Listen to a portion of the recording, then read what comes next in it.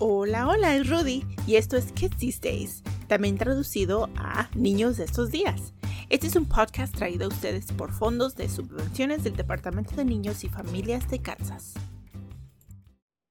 Hola, soy Rudy de nuevo aquí con otro episodio en español de nuestro podcast especial. Ha pasado mucho tiempo en el que no he regresado con un episodio en español y esta vez quería hablar un poco sobre el tema de la ansiedad en los niños, especialmente ahorita con el regreso al año escolar, es agosto, muchos de nosotros en el estado de Kansas ya hemos regresado a la escuela. Entonces, ahorita con el tema de nuestro podcast, lo que es el tema general del que hemos estado hablando, últimamente ha sido este tema de la salud mental, ¿no? Y la salud mental no solo en ustedes, los padres, los educadores, los proveedores de cuidados, pero también la salud mental en los niños, ¿no? Y cómo algo como la ansiedad se puede crear un ciclo negativo, ¿no? Si no se habla, si no se trata.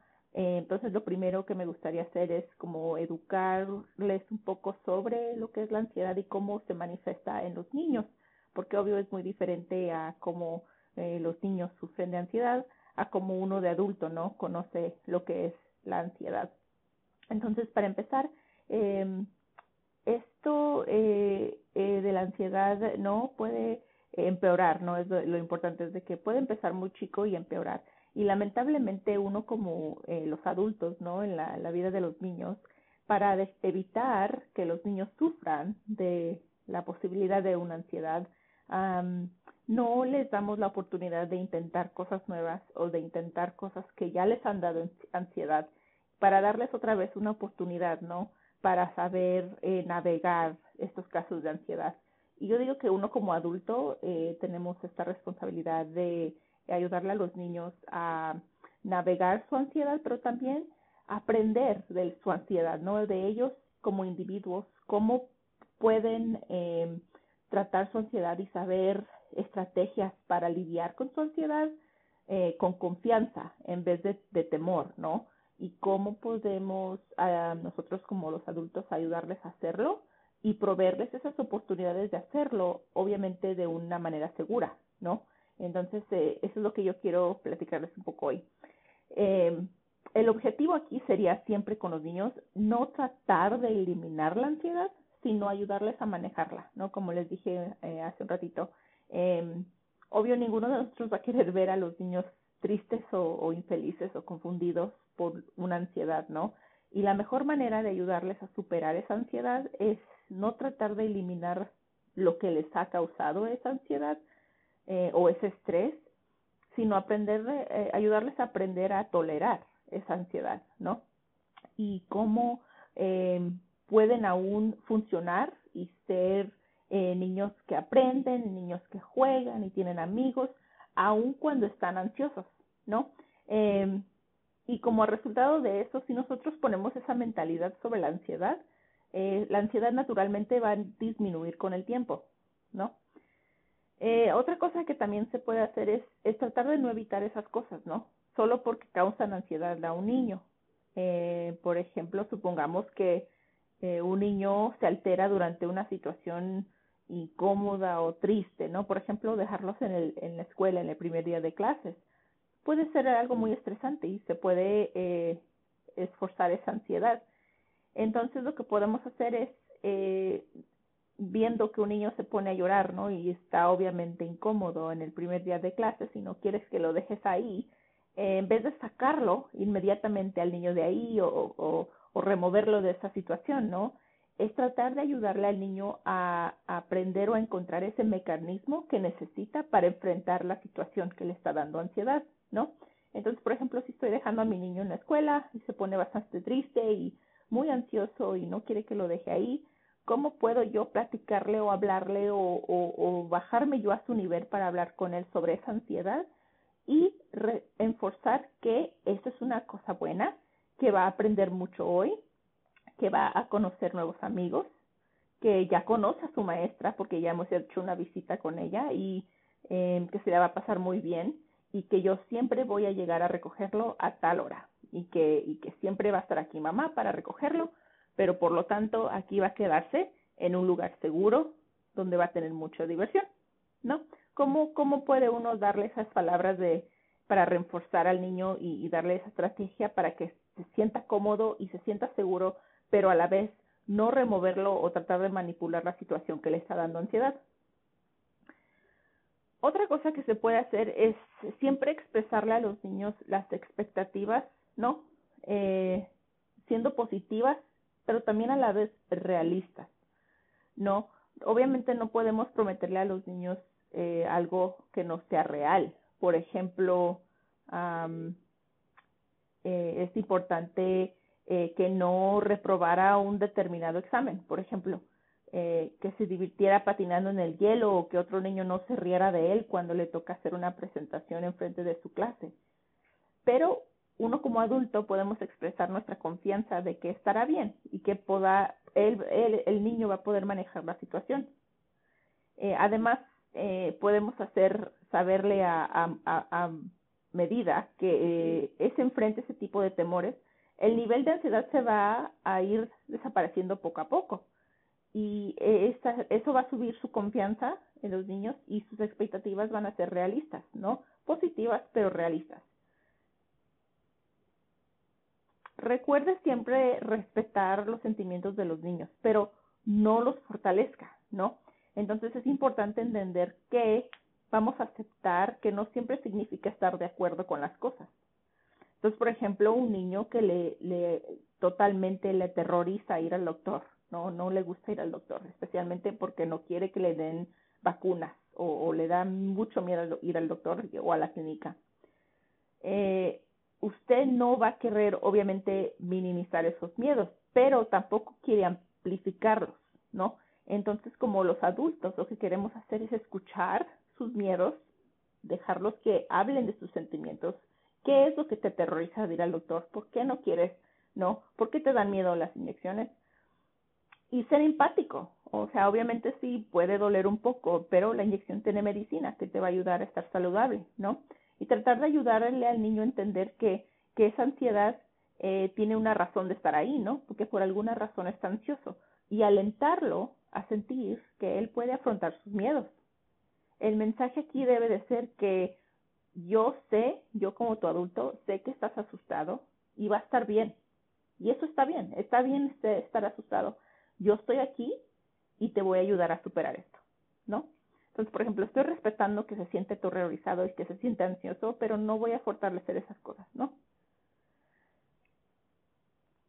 También lo que no quiero hacer es reforzar los temores del niño. No quiero transmitirle a un niño o a mi hijo a través de mi tono de voz o con mi lenguaje corporal la idea de que tal vez esto es algo de lo que que sí deberías temer, ¿no?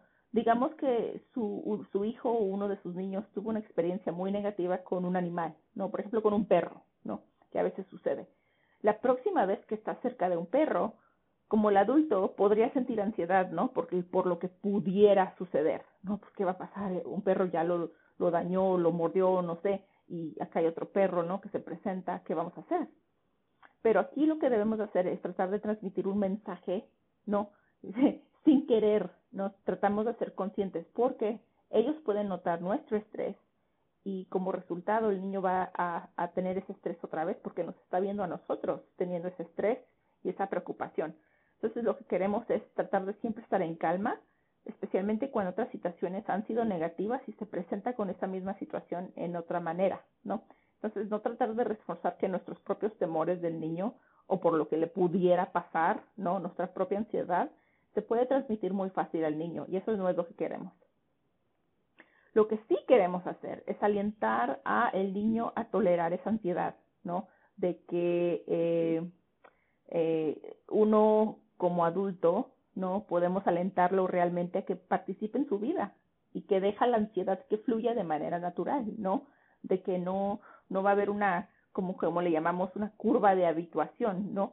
Que con el tiempo, a medida que siga teniendo contacto con ese factor o esa experiencia estresante, pueda que esa ansiedad no disminuya hasta cero, pero lo que sí va a poder hacer es que la va a poder superar y tolerar, ¿no? La ansiedad a lo mejor siempre va a estar ahí, pero nosotros ya sabemos que sí podemos superar nuestros miedos y de hecho nuestras propias ansiedades también. Trate de la ansiedad como que sea un periodo de anticipación, no un periodo corto, ¿no? De anticipación. Cuando, por ejemplo, si recuerde algo que les da miedo, ¿no? Uno incluso como adulto, algo que nos dé miedo. El tiempo más difícil durante ese miedo es realmente antes de hacer aquello que tememos, ¿no? Antes de hacer algo que nos dé miedo, ese es el momento más terrible y más aterrorizante, ¿no? Del que podemos pasar. Así que otra regla de oro aquí, ¿no? Sobre la ansiedad para los padres y los educadores y proveedores de cuidado, es tratar de eliminar o reducir este periodo de anticipación, ¿no? Si el niño está muy nervioso porque tiene que ir a una cita médica, es muy preferible no comenzar esa discusión 2 horas antes de ir, ¿no? Es probablemente mejor que su hijo se vaya a sentir más nervioso. Entonces trate de acortar ese tiempo, ¿no? Entonces en vez de 2 horas antes de ir a la cita médica, avísele 20 minutos antes, ¿no? 15 minutos. Oye, vamos a ir al médico, tienes esta cita, explíquele qué va a pasar para que tenga esa anticipación de que no le va a pasar nada malo, eso es algo rutino, sea totalmente honesto, ¿no?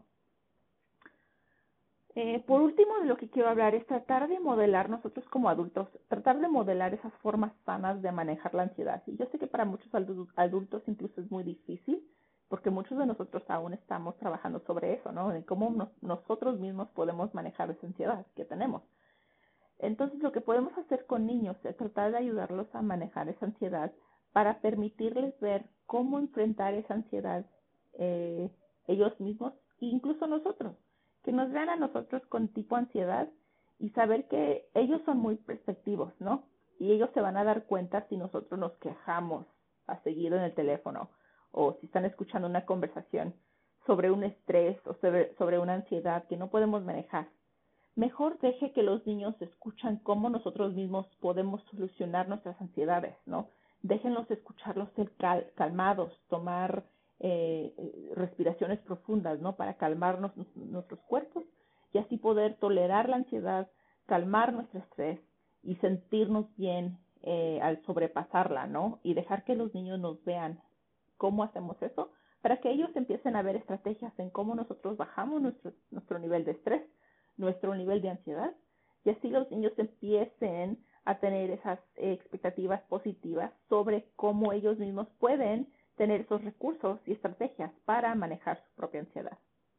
Entonces, esa es una de las cosas, un tema súper corto hoy, pero sí quería platicarles sobre otros recursos que voy a compartirles en la descripción de este podcast, donde puede ayudarle a los niños a aprender diferentes habilidades de salud mental a través de diferentes videos o libros, incluso hay muchos libros sobre cómo manejar la ansiedad. Una en particular en español que voy a compartirles es la de un libro que se llama Tengo un nudo en la barriga, escrito por Alberto Soler, y es exclusivamente en español. Las edades que les recomiendo para leer este libro en particular es de edades de 4 a 8 años. Y habla el libro sobre una niña que se empieza a sentir muy ansiosa, ¿no? Y habla sobre una metáfora para la ansiedad, que es el nudo en la barriga, ¿no? Y tiene muchas ilustraciones y muchas imágenes muy bonitas sobre cómo se ve este nudo en la barriga y cómo la niña habla con ese nudo. Y podemos hablar sobre maneras con ella, ¿no? Sobre cómo dejar atrás esa ansiedad que todos tenemos, ¿no? La ansiedad en general. Entonces, es un libro muy increíble. Se los voy a poner en la descripción para que lo puedan buscar en sus bibliotecas y leérselas a los niños. Es una muy bonita historia. Entonces, con eso los dejo hoy. Si tienen preguntas o quieren más recursos sobre la ansiedad o la salud mental en los niños o cómo la salud mental se manifiesta y se comunica inclusivemente en la comunidad latinoamericana, favor de comunicarse conmigo. Les dejo como siempre mi información de contacto en la descripción y espero hablar con ustedes pronto. Bye bye. Kids These Days es una coproducción de Casito Kids Infant Toddler Specialist Network y de Casito Workforce Development Programs. Estos programas son apoyados a través de una subvención del Departamento de Servicios de Cuidado Infantil y Educación Temprana del Departamento de Niños y Familias de Kansas. Sin embargo, la información y opiniones expresadas en este documento no reflejan necesariamente la posición o política de la agencia y no se deben inferir ningún respaldo oficial. Si tiene preguntas, comentarios, sugerencias o desea compartir su práctica relacionada con este o un episodio anterior, envíanos un correo electrónico a kidsthesedayspod@gmail.com y también síganos en nuestras redes sociales en Instagram y Facebook @kidsthesedayspod. Asegúrese de revisar la infográfica y otros recursos que tenemos para este episodio en las notas de este programa. Y no olvides presionar el botón de suscribirte. Este episodio fue escrito, grabado y editado por Rudy Benavides. Canción musical Hackbeat por Kevin MacLeod.